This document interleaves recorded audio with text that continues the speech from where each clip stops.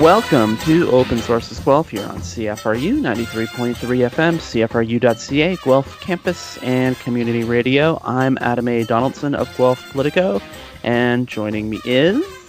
Scotty Hertz, and Adam, may I be the first to say, may the 6th be with you.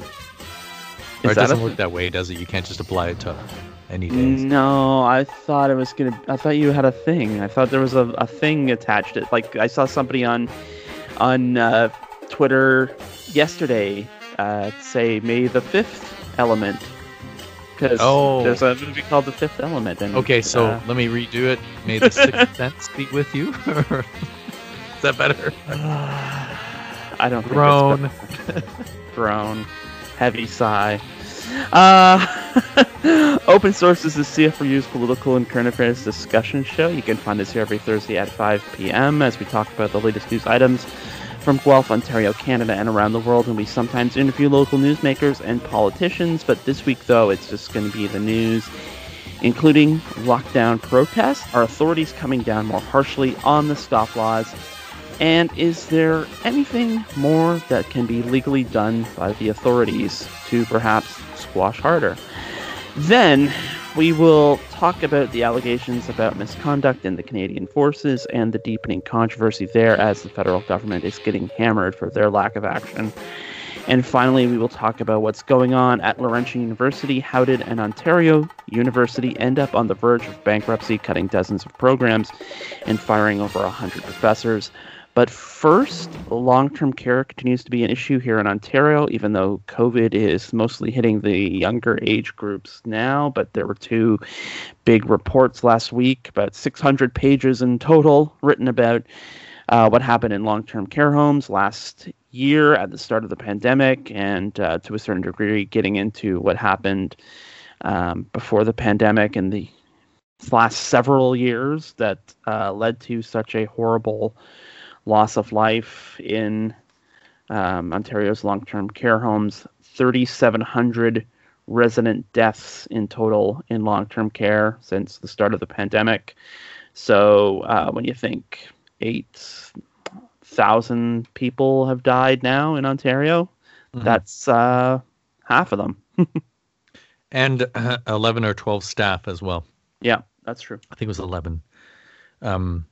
Yeah, so, and the heat is on, right? It's, as we've seen this week, both in Queen's Park and outside of, that Minister Fullerton is feeling the pressure. Although there's quite a bit of, deflect, deny, and blame everybody else but themselves. Some of that getting quite interesting, including Fullerton running away from that presser, and you could just hear. I'm sure you saw it, but there was this comment just trailing from one of the press saying, "I'm wondering why you're running out." So he just literally shut things down and ran away. The other comment was something to the effect of, "I will not be spoken to that way." She went full on Karen in Queen's Park there. But yeah, this trying to blame, and I guess Ford came back on Wednesday and was doing a bit of the same thing, saying that he would take responsibility. He interestingly also said that he would be personally responsible, which is a very loaded thing to say. But if you're taking personal responsibility for all of this, then I would say that your career is effectively over, right? It should be. But as we know in politics, it can be a weird place. But yeah, with Fullerton too, she just was trying to blame Andrew Horwath of the NDP, and the NDP saying that, well, they didn't do anything. It's like, well, they've only officially been in opposition for 3 years. And beyond that, they weren't the government or propping up a government. So I don't know how they were supposed to do anything, but this seems to be the approach, rather than get into the meat and potatoes of these reports. And they are damning. And it's not just the two that came out. I found out that there's, of course, the military did their own analysis of what had happened. Patient ombudsman, the staffing advisory group. There are reports galore on this. None of them good. There's nothing. I guess the only positive thing you can say in the past couple of days is that there's an updated directive saying that the seniors can get out again, can gather with precautionary measures. So we're seeing that door open, even though it's been, it's a year. It's pretty much a year at this point where it's been locked down more than anyone, long-term care and in most seniors' residences. So that's something. So that is a positive note, but that's nothing to do with everything that's happened. More so it's to do with everything else, like vaccines coming online and the majority of them being vaccinated. Mm-hmm. Yeah. To focus on Fullerton, no. I mean, this performative, whatever it was in Queen's Park. I mean, and for Andrea Horwath to get up every single day and go, "Why won't she resign? Why won't she resign?" Yeah, I mean, I hate that. I mean, that's the kind of political. It's a bit much as well. And it's not accomplishing anything. It's literally not accomplishing anything, because what does she expect Dr. Fullerton to do? Get up and go, "You know what, Mr. Speaker, I had a different answer prepared, but I think the opposition leader is right. I'm resigning as effective immediately." I mean, is that drop run out? Right? Yeah. I mean, that is not going to happen. If anything, there's going to be probably a cabinet shuffle in the fall, so that ostensibly the government can election ready. Yeah, and then they'll move her to somewhere safe, like, I don't know, Minister of Transportation or just shuffle her off like she needs a break or something, because she and Doug Ford are on the phone like all hours of the night talking about long-term care, if Doug Ford is to be believed. But the flip side, it may have happened once, right? This is one phone call becomes, I'm on the phone all the time. Right? I think that's fair. Yeah. But then, to allude to what you were talking about, where Fullerton reacted to Horwath in question period, "I will not be spoken to," and she literally said that, "I will not be spoken to," manner, which I'm pretty sure is almost lifted entirely from Serial Mom or Sunset Boulevard or one of those movies. But it just she was trying a trick that Doug Ford pulled a couple of weeks ago when he had enough of Andrea Horwath talking at him through the camera, which is another annoying quirk of Andrea Horwath. But it just like to throw the blame on her and the NDP. It's like, well, why aren't you doing more with none of your government authority? And Mike Schreiner, who's our local MPP, he put it best at an event last week when he said, everyone's to blame for it, myself included, because nobody was making this a priority before the pandemic. And he's right. Everybody's to blame for this. But the problem is the Ford government is in charge right now. And it isn't just what happened at the outset of the pandemic. I mean, because the reports say quite clearly, or at least the long-term care commission one did say quite clearly, like, the province is not at fault for the start of a global pandemic. However, 1,900 of the 3,700 people that died in long-term care died in the first wave, which means that the 1,700 some odd people who died after in the second wave, that's definitely the responsibility of the provincial government, because nothing that was learned or was supposed to be learned from the first wave was then applied to the second wave. And we have short memories too, but we remember from November, December, watching the case counts go up and up, and watching how reticent the provincial government was from taking action, at least until after Christmas, when I guess nobody be worried about having to lock down anymore or whatever. But there is a lot of blame to go around. Oh, yeah. I don't think the biggest portion, the biggest piece of it goes to Andrea Horwath, who had absolutely zero power to act. Oh yeah, and you almost get the impression that they thought that this was going to go away, even with everything that had happened in 2020. That was just like, okay, well, we've seen this, but even then, as you say, Christmas period or whatever, there was talk of the third wave then, and this is something that they don't seem to want to listen to I'm going to say people that they don't like, but that's not fair. Mm-hmm. They're getting professional advice from tons and tons of people when it's kind of like climate change, when 95% of science is saying, this is how it's going to go. And they're like, well, we'll study it and whatever. But even if Ford was trying to make it out as if this has been in like decades worth. And to some degree it is decades worth of neglect. But even if we just start from the point where we knew that in the 21st century pandemic is going to be a thing, which was the SARS crisis of 2003. And there were steps taken then. And actually, Theresa Tam was one of the experts in on that at the time. And they're saying, you need to be ready. You need to have stockpiles ready and a plan and a revised plan and update all that. That came out of SARS in 2003. Fine. So then they have the stockpile. The stockpile goes bad. And I think when either just before the pandemic started, that they were destroying the stockpile because it was useless. So the majority of the stuff was useless and not recharged, right? Not seeing that this was coming. That's not to say that PPE and all the protective stuff would have halted this, but it definitely would have helped in the early days, because I think people, as you say, people forget. People forget the chaos of like, well, we don't have any masks, we don't have any gloves, and you've got people wearing garbage bags to try and deal with this disaster, right? So you can't say that they couldn't see this. There were people that saw this coming. It's like, you should do this. But then it's like it kind of falls by the wayside. It's like, well, it's there's no way. Another pandemic? Nah, probably not. But then we got SARS times 20, right? Or whatever.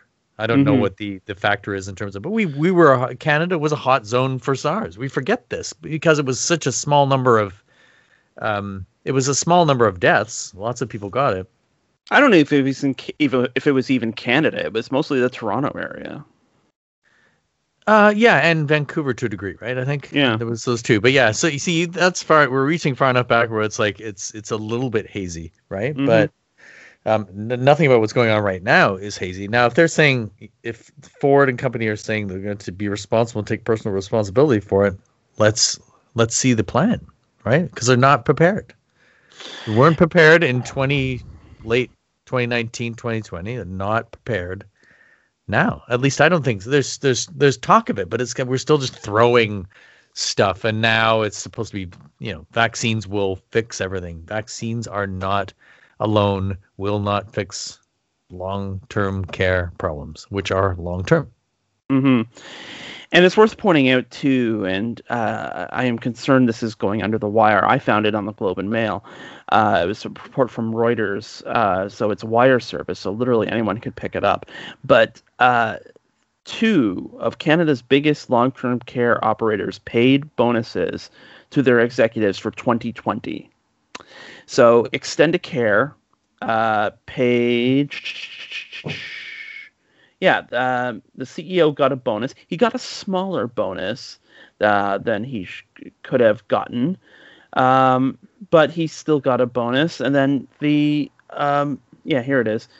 Dr. Michael Guerrieri, $1.7 million in 2020, which was down from the $2.09 million he got in 2019.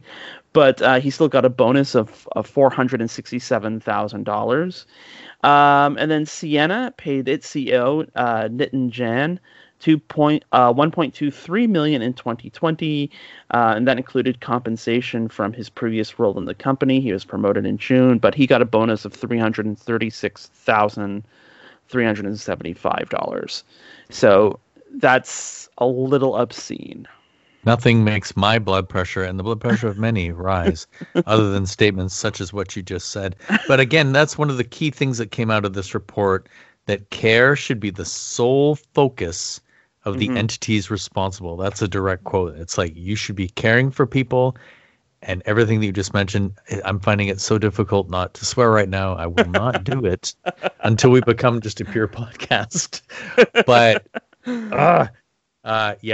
that's frustrating. And to me, in my opinion, darn near criminal. So, well, it's also doubly frustrating because, I mean, at the end of the day, you can go and look at the 87 recommendations of the Independent Commission's report, which are a lot of the same things like that have been talked about for months, like 4 hours of care per patient per day, and the need to hire like hundreds and hundreds of PSWs, and to give them like exclusivity so that they work at one place, only one place. They make a full-time salary there and are able to afford, a life so that they don't have to work 3 jobs at the same time.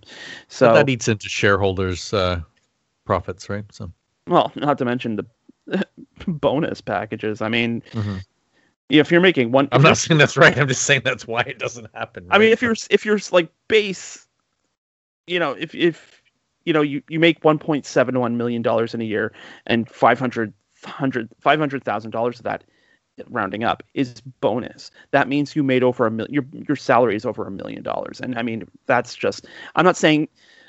I don't go full Scotty Hertz and look at wealth crimes, but good people should get paid well for good work. I am not against that, but I mean, in a year like this, and you're still dipping in and you're taking $500,000 as a bonus during the worst year long-term care has ever seen ever. That's obscene. Yeah, bad people should get paid nothing for crap work, right? So right. Speaking of obscenities, there have been a lot of I've been calling them scofflaws. Scotty may have harsher language about them, but listener discretion is advised.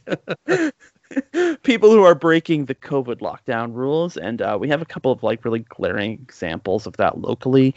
One of the smaller ones, I guess, is the Bridges at Tilsonburg, which is this golf club that was open for like 2 weeks straight, even though the police were literally outside the doors handing people tickets as they were leaving. The bigger one, though, is the Trinity Bible Chapel, which has been habitually breaking the rules, throwing the doors wide open, packing the church as much as they can. The Attorney General's office took the unusual step last weekend of ordering the church to remain closed, having the locks changed and everything. The question is, was the message being received? Are these groups, going to heed the warning as handed out, or is this, exactly how they were hoping or concerned that it was going to go down? Well, I think the only way that they're going to heed the warning is if they all get COVID and some of them die. And I know that sounds bleak, but that's probably what it's going to take. And it's not that I'm not wishing that on these people at all. Mm-hmm. But there is a pattern here. And I think I've said this before too, that you have to respect people's rights to a degree, right? People believe what they believe. There's nothing in the Christian Bible that says that you're to do what they do on a Sunday. There's nothing. There's zero. So they made it up. It's what they believe. Fine. You're allowed that under the Constitution of the nation. And if they did all start getting sick and some of them did die, that's like, well, I guess that's their right, whatever. The problem is that when they're out in the community, if you have this set of beliefs that extends to you thinking that COVID isn't real and you're putting other people at risk, and you're also going to choke up the ICU because you're sick and take these resources that you're so adamantly determined to challenge, then that therein is the problem. It would be fine if they existed in a bubble and just went to church and all got, well, I guess if they existed in a bubble, they wouldn't get sick, right? But, and that's what it's, sadly, that's what it's going to have to take, because they're never going to listen. It's the same with this. Where's the challenge in Manitoba, right? Again, it's 4 churches getting together, going to court and saying, some of the comments are like, we don't care. The data's flawed. The numbers are inflated. This COVID thing, we should just be able to gather if we want. And then there's the people who will say, well, I'm not really an anti-masker, but I think our rights are being violated. It's like, give that some thought, man. And then I don't know if you've seen it. One of the more famous anti-maskers, COVID isn't real people, Kevin J. Johnson, he's famous in certain circles, from Mississauga, trying to be mayor of Calgary, racist. I don't want to get too deep into this guy because I don't like him at all. But he's still putting out these stupid videos, and he is ill. He says it's, because he's a noted scientist, he's saying it's bronchitis and then it's pneumonia. He's pretty much got COVID. And with his dumbass little videos, is spreading it, even if it was pneumonia. and it was contagious, and he was spreading that. Wouldn't you say that's a really stupid thing to do? Mm-hmm. So this is the problem. Until you like take the phones away from these people and barricade up the church and close the locks or change the locks, even if your lock company is going to get 1-star reviews because people are idiots. And that's unfortunate. They're just doing what the cops told them, right? But yeah, they were getting a paycheck, which is, one of the things that these people claim to support. It's a small business. Supporting small business, making a paycheck, and that's what J&A Lock did. They got a call for their services. They were paid for their services, and people were flooding them with 1-star reviews. So bravo. Mm-hmm. But this is proof. I mean, there's limits, right? There's limits to free speech. There's limits to what you're right. You have these rights, for sure. There is a limit to them. It's not even so much as limits. It's Trinity Bible Church. It's a religious institution. It can hold, and religious institutions can hold services for up to 10 people. Theoretically, Trinity Bible Church could do half-hour services every Sunday. They start at 10 o'clock, bring in 10 people, have a half-hour service, take 15 minutes to wipe down the bring in another 10 people, do the same service.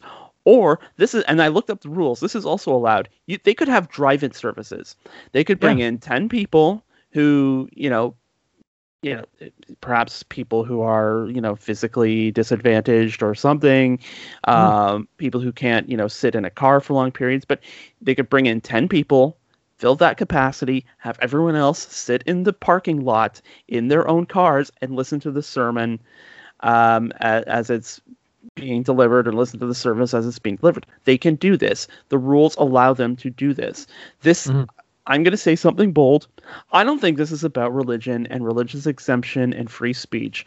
I think this is about, we're going to be jerks, we're going to be dicks, we're going to make a point, and we're going to enjoy all the freaking attention. I mean, Randy Hillier doesn't drive halfway across the province because he loves church. He's doing it because that's where attention is, and he's going to seek out attention. And on top of it all, there are churches all over the place. There are churches all over Guelph that are holding their services, like Royal City Mission, the Presbyterian Church downtown, the United Church,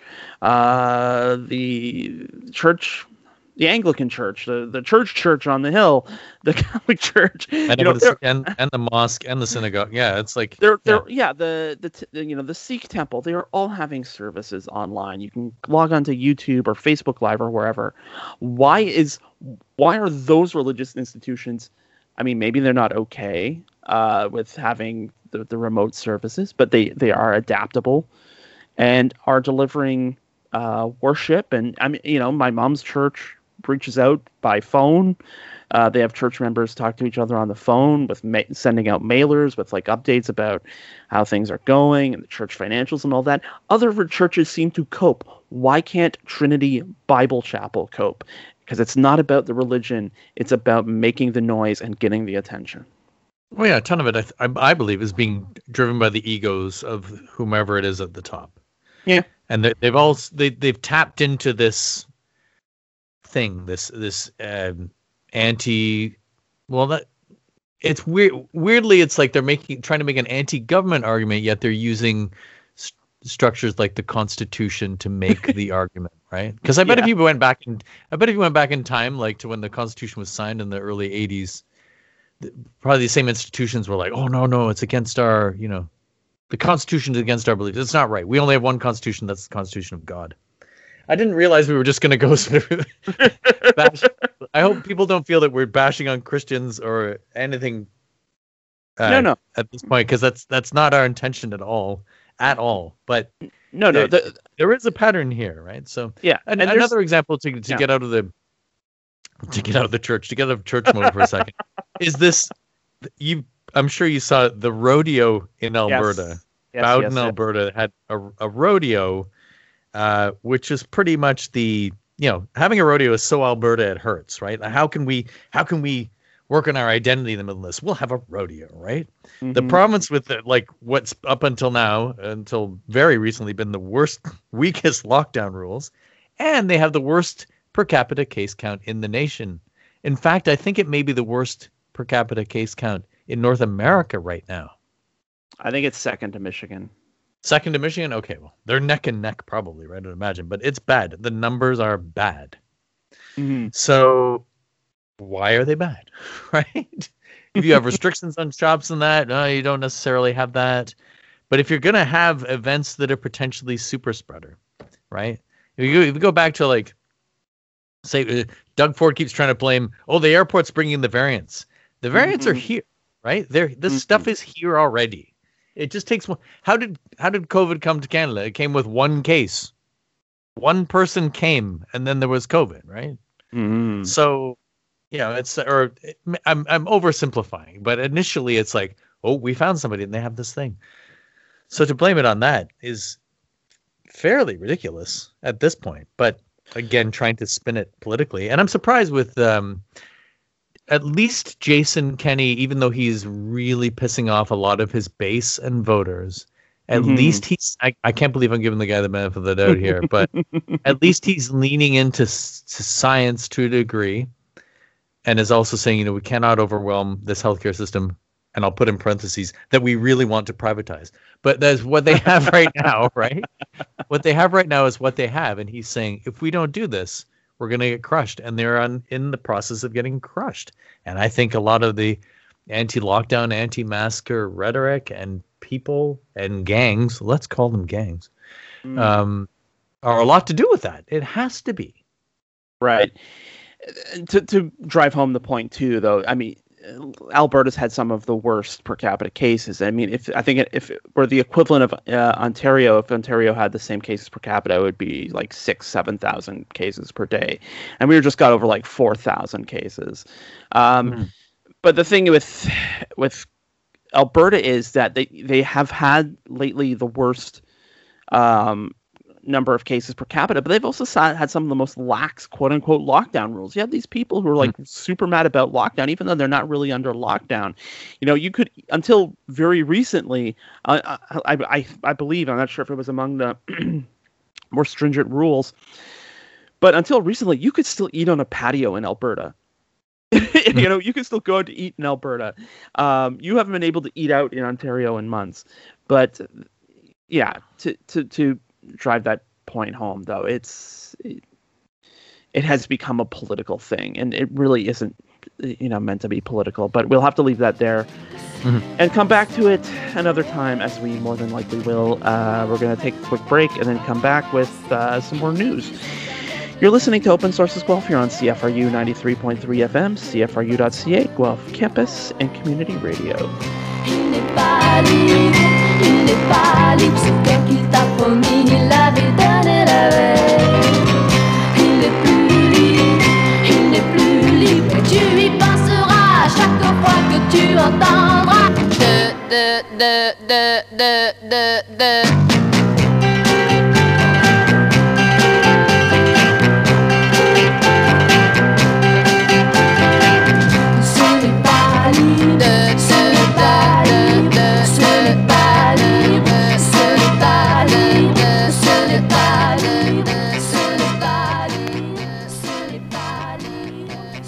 And that was our Royal Cat Records pick of the week. Royal Cat Records, 21 Macdonnell, the little big record store in downtown Guelph.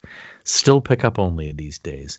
And that song will be familiar to some of you who have been madly binging all kinds of shows on Netflix, etc. during the lockdown. That was Dut, Dut, Dut, Dut, spelt like King Tut, Tut, Tut, Tut, Tut, by Jillian Hills.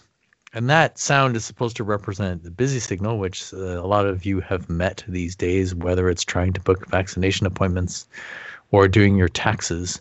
Adam, I haven't heard a busy signal in like a lot of years, but I've heard more in the past 2 weeks because I guess the system is just so totally choked that you just hear duh, duh, duh, duh. Maybe you don't. Yes. You're like, what's he talking about? He must still have a landline or something. I don't know. I don't, to be honest. Yeah, no, I held on. I was able to. I had like one issue while I was filling up my taxes that I had to. I felt like I was going to have to end up phoning CRA, but I was able to figure it out on my own. So Congratulations. I was spared. I was spared the indignity of the busy signal. Yeah. Or your caller 962. What? Busy signal, whatever that is. Sounds like something from the 20th century. Okay. Enough old jokes. Because we have serious things to discuss, of course. We talked a few weeks ago about this Canadian Forces situation with allegations of misconduct.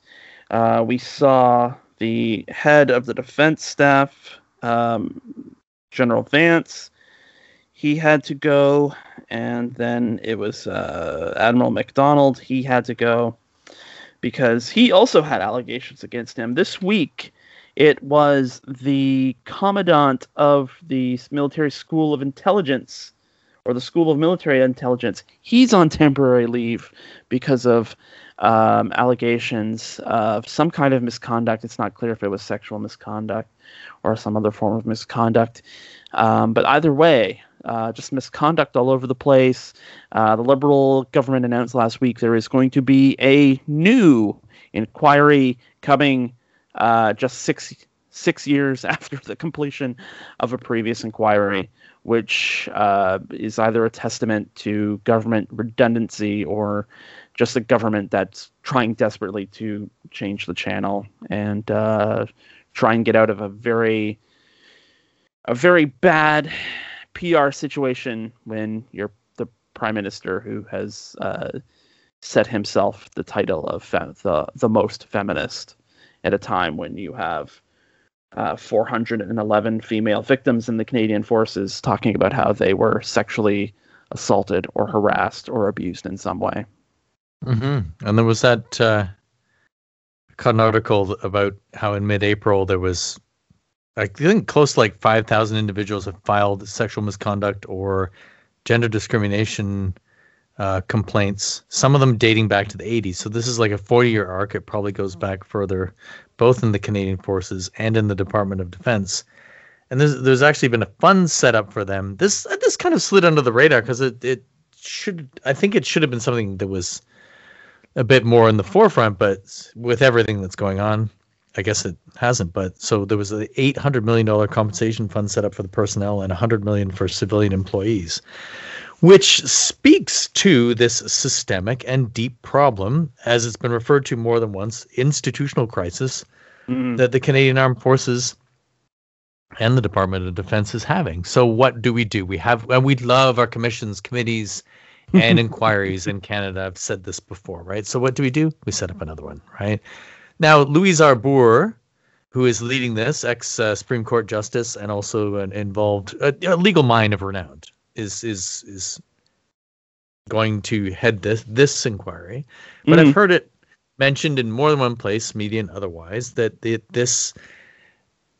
it may accomplish something, but with elections looming and the amount of time that it takes to do these inquiries, is this something that's going to get bumped past any election cycle that we might see, which may be soon because of a minority, or will be a little bit later because, just regular election dates. So there may be a bit to that. By the sounds of it, you probably heard a bit of what was going on at the committees that are going on. What is it? The House of Commons Committee on National Defense. It sounded like the Liberals ran out the clock on it because they started others on the committee started to discuss whether who knew what when, involving Katie Telford, who is a strategic advisor to Trudeau, seems to have possibly known something about General Vance back in the day, but didn't say anything. But then again, somebody else who didn't say anything but saying a lot now is Erin O'Toole, who was a Veteran Affairs Minister back in 2015, who heard the rumors about General Vance, but the inquiry into Vance back then happened to be shut down on the exact day that General Vance became the defense chief. And that is one hell of a coincidence. I'm not saying that O'Toole was involved with that, but it was a conservative government then It's a Liberal government now. Right. Vance traversed both of these and had a long career. So, where is the problem here? It's systemic. It's not just the Liberals or the Conservatives or whoever or committees. It's like this needs way more than another committee. Mm-hmm. I mean, there was Operation Honor, which, great name. That was where the 411 number came from. It was just basically they looked at every report from April 1st, 2016 to March 9th, 2021. So this is like literally the 4 years, and also entirely under the Liberal watch.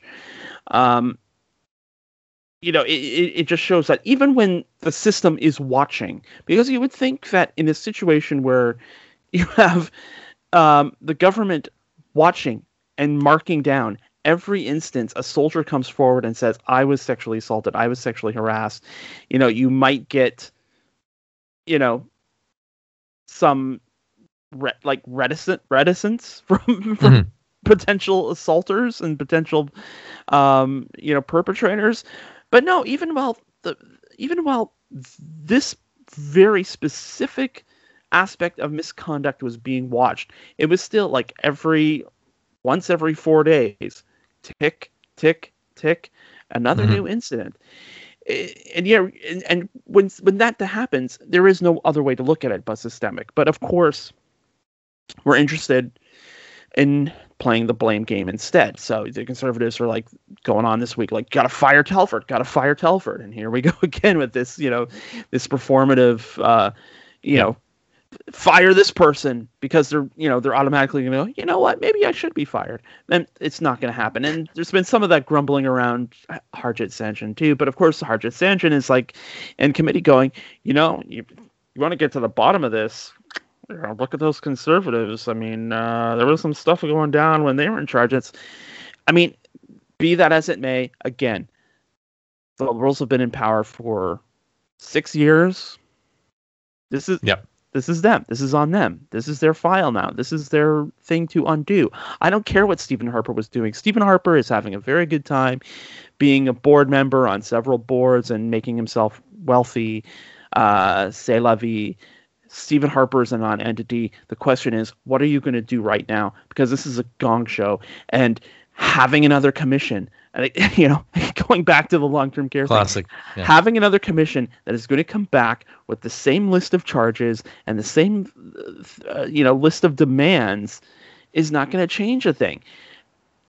This needs action now. What is it? What was it about former Justice Marie Deschamps' report?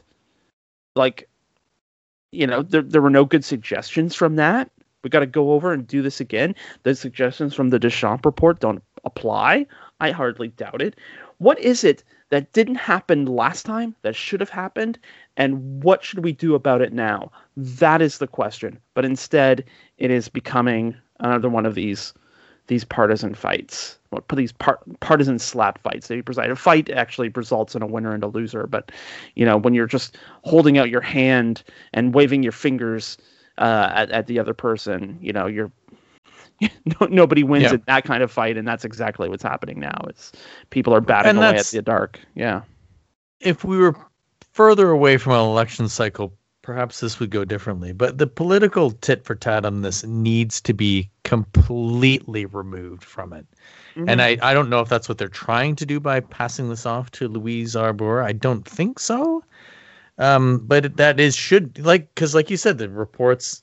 I'm sure there's a filing cabinet somewhere, because in the pre-PDF days, right? It was paper. I do like pre-DF. I think that's pre-DF. We should patent that. That's PDF. Yeah. But so I think most of the people in the forces and the Department of Defense that know that there's something on them are probably watching their backs pretty closely right now. There was another one. You mentioned some of the cases off the top. There was one that was somebody that was dismissed, but it was a bit of they did something, but it wasn't actually an assault. So what happened with commander of the special ops was dismissed. He wrote a character reference, and this was a few years ago, for another a member of the Canadian Armed Forces. But this person that he was saying was an upstanding character was convicted of 6 criminal counts, including sexual assault, and those crimes and the assault were against other members of the Canadian Armed Forces. So it's not to say that the what's going on there is strictly an internal problem, but they've got this culture that needs to be dynamited immediately. They need to either, take the deep dive into what is going on, what has gone on historically, and maybe find another set of armed forces or some sort of structure where things are going right.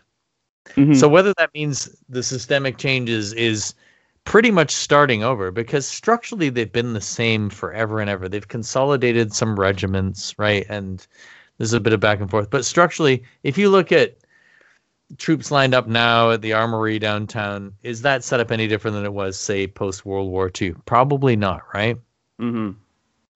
So, and I don't mean just the makeup of the forces, but mostly in the way that they do things and how they're set up and how regiments are and how they interact with one another and how rank enters into it. All of that, they need to pick that apart completely. And I think it's just because it's one of those institutions that's been around and as long as the nation and longer, that they're having real trouble being able to get in there. And who is the person that's going to get in there and poke around and say that this all has to change? You have to start fresh.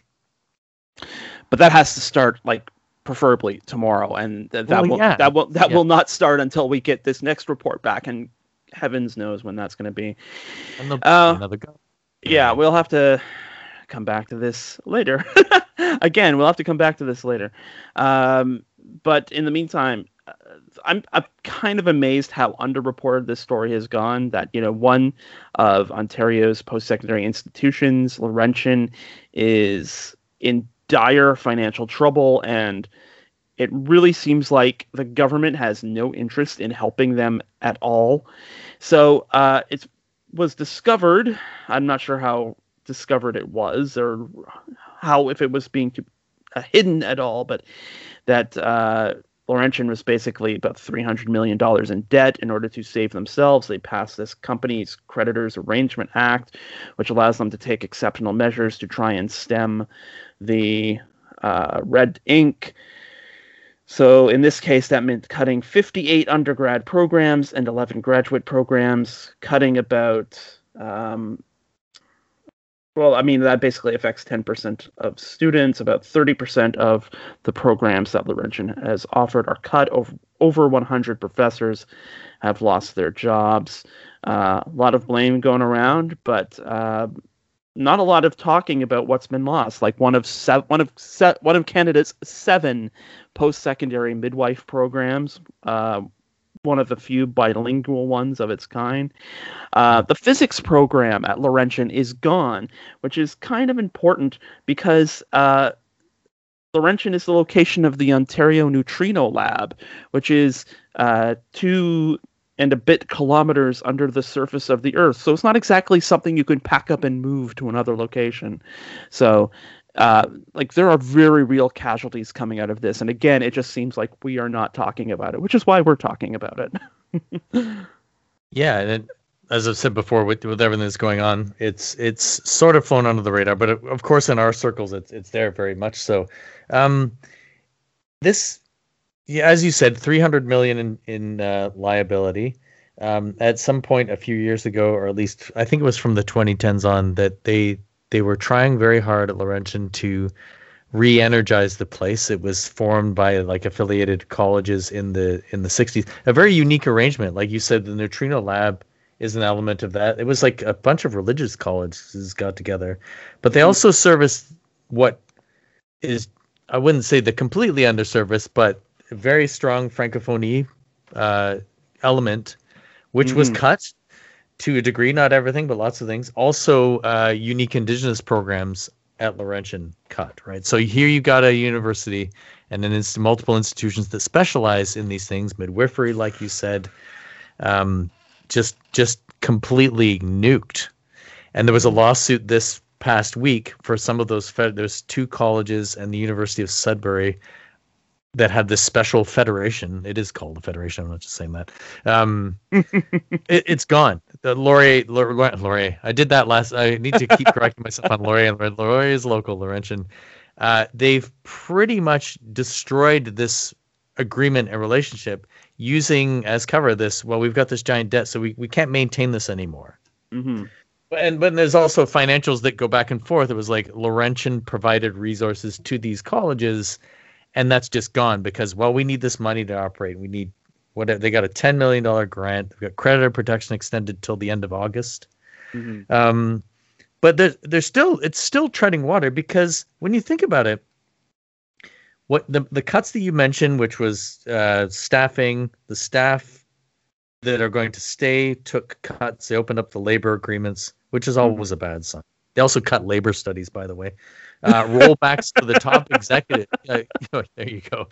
Rollbacks to the top executives, right? So I don't know how much that is. It's probably negligible, right? Mm-hmm. And just straight ahead cuts. All of this, and that 30 million is not a drop in the bucket, but that's what it adds up to.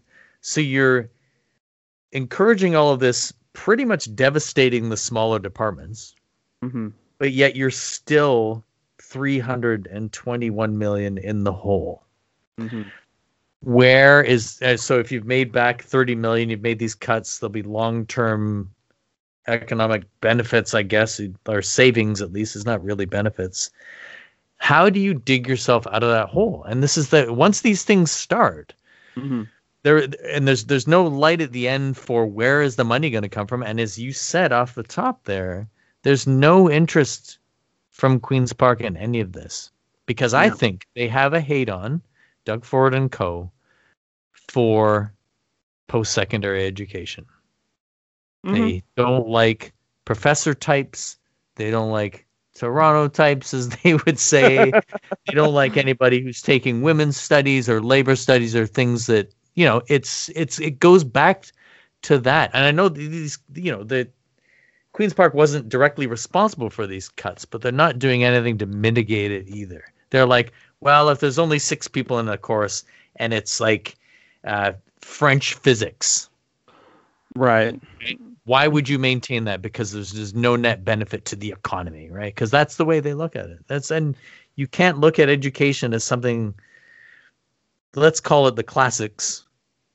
Yeah, but they cut math as well. They cut math. They go on and on about STEM. STEM is the future. STEM is everything. Because there's a heavy mining component at Laurentian too, right? That involves math and engineering and physics, among other things. And they're like, we need to let that go because only, 7% of the students are taking these things. So we have to get rid of them. But that is not the point. Well, one of the people they cut from the mining sciences is Dr. Nadia, and I'm going to butcher her name, but I think it's Nadia Mayetikek. But she's one of the world's leading authorities in cleaning up mine waste. And if you'd think of like what's an area of like future science that's going to come in handy in the Sudbury area, cleaning up mine waste. But of course, that's one of the first people who's out the freaking door. Yeah. It's like this expert in this field that is going to become very handy in the future. So she's gone. And as you said, like things like math are gone. And the low-hanging fruit, obviously, like art and music, which are don't probably, when you look at the balance sheet and you break it down by program, probably don't cost a school a lot of money to run.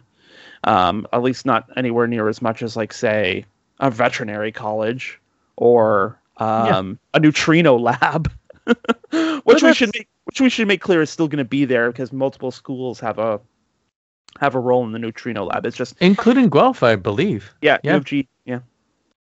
But yeah, see, that's the thing. If you want this well-rounded place, and you get rid of art and you get rid of music, then why would people want to go there? You might not necessarily be in the program, that program, but the benefits of those extend outward, right?